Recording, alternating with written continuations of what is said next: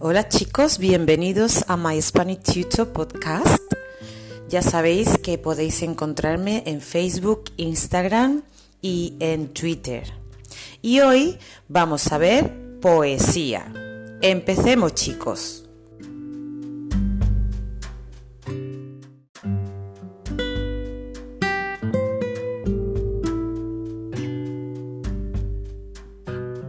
La selección del poema que trabajaremos hoy pertenece a la escritora española Gloria Fuertes.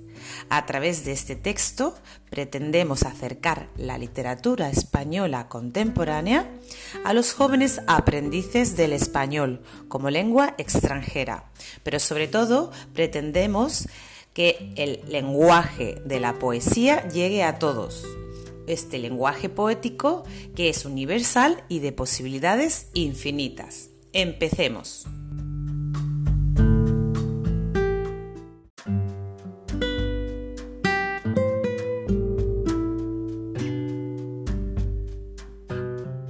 Para dibujar un niño hay que hacerlo con cariño, pintarle mucho flequillo, que esté comiendo un barquillo, muchas pecas en la cara, que se note que es un pillo. Pillo rima con flequillo y quiere decir travieso. Continuemos el dibujo.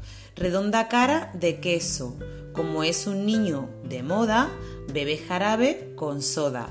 Lleva pantalón vaquero con un hermoso agujero, camiseta americana y una gorrita de pana. Las botas de futbolista, porque chutando es un artista. Se ríe continuamente porque es muy inteligente. Debajo del brazo un cuento, por eso está tan contento. Para dibujar un niño hay que hacerlo con cariño.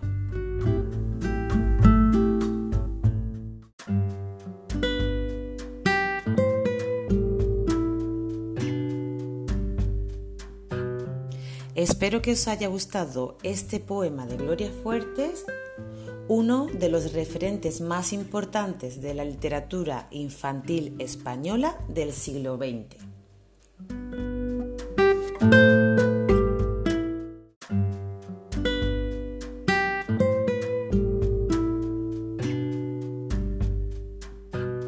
Pues aquí me quedo hoy.